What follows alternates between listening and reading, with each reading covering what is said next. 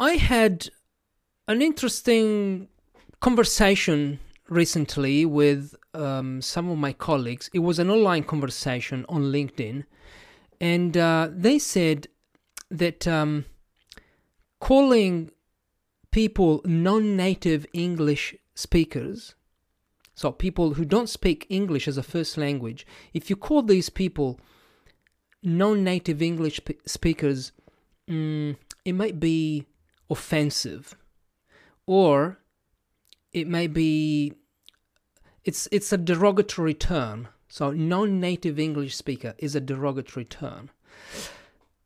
I have to disagree with this, but I'm not sure, and I'm talking to you. I'm recording this video, this podcast also, because I want to know what you think. Because my audience, the people who watch these videos and the people who listen to my podcast or read my blogs are, I guess, non-native English speakers. So people who don't speak English as a first language. And I am one of those, because my first language is not English, is Italian.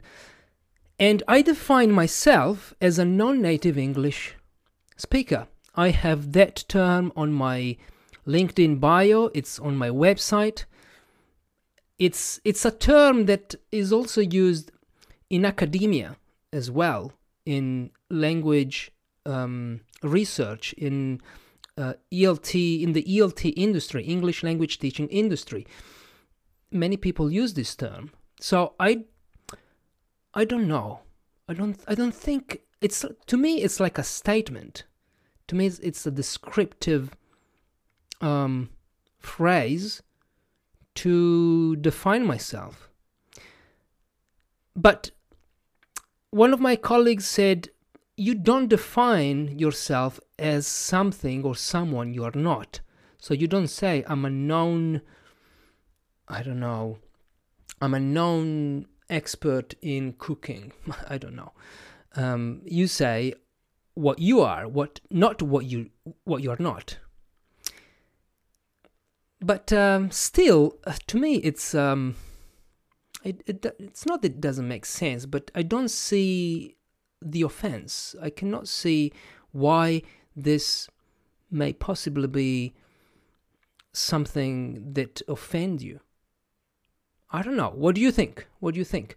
Some colleagues suggested maybe bilingual is a better option, like bilingual speakers, or multilingual writers, or English as a second language speakers, English as a second language writers. I like that. I like English as a second language writer. I'm an English as a second language writer. It means that it's the same as saying I'm a non-native English writer. So I don't know. I'm recording this to ask you what you think. Do you feel offended if someone calls you're a non-native English speaker? Do you sense any sort of discrimination or something, a sense of inferiority, or someone is superior? I think we are worrying about the wrong thing. But anyway, let me know what you think in the comments, or in the comments here on YouTube, or in the podcast. There's a slot there, a box where you can send your comments as well. Let me know, and we'll see. We'll see if maybe I need to change my mind about this. But so far, I don't see any problems with that. Okay, I'll see you in the next video.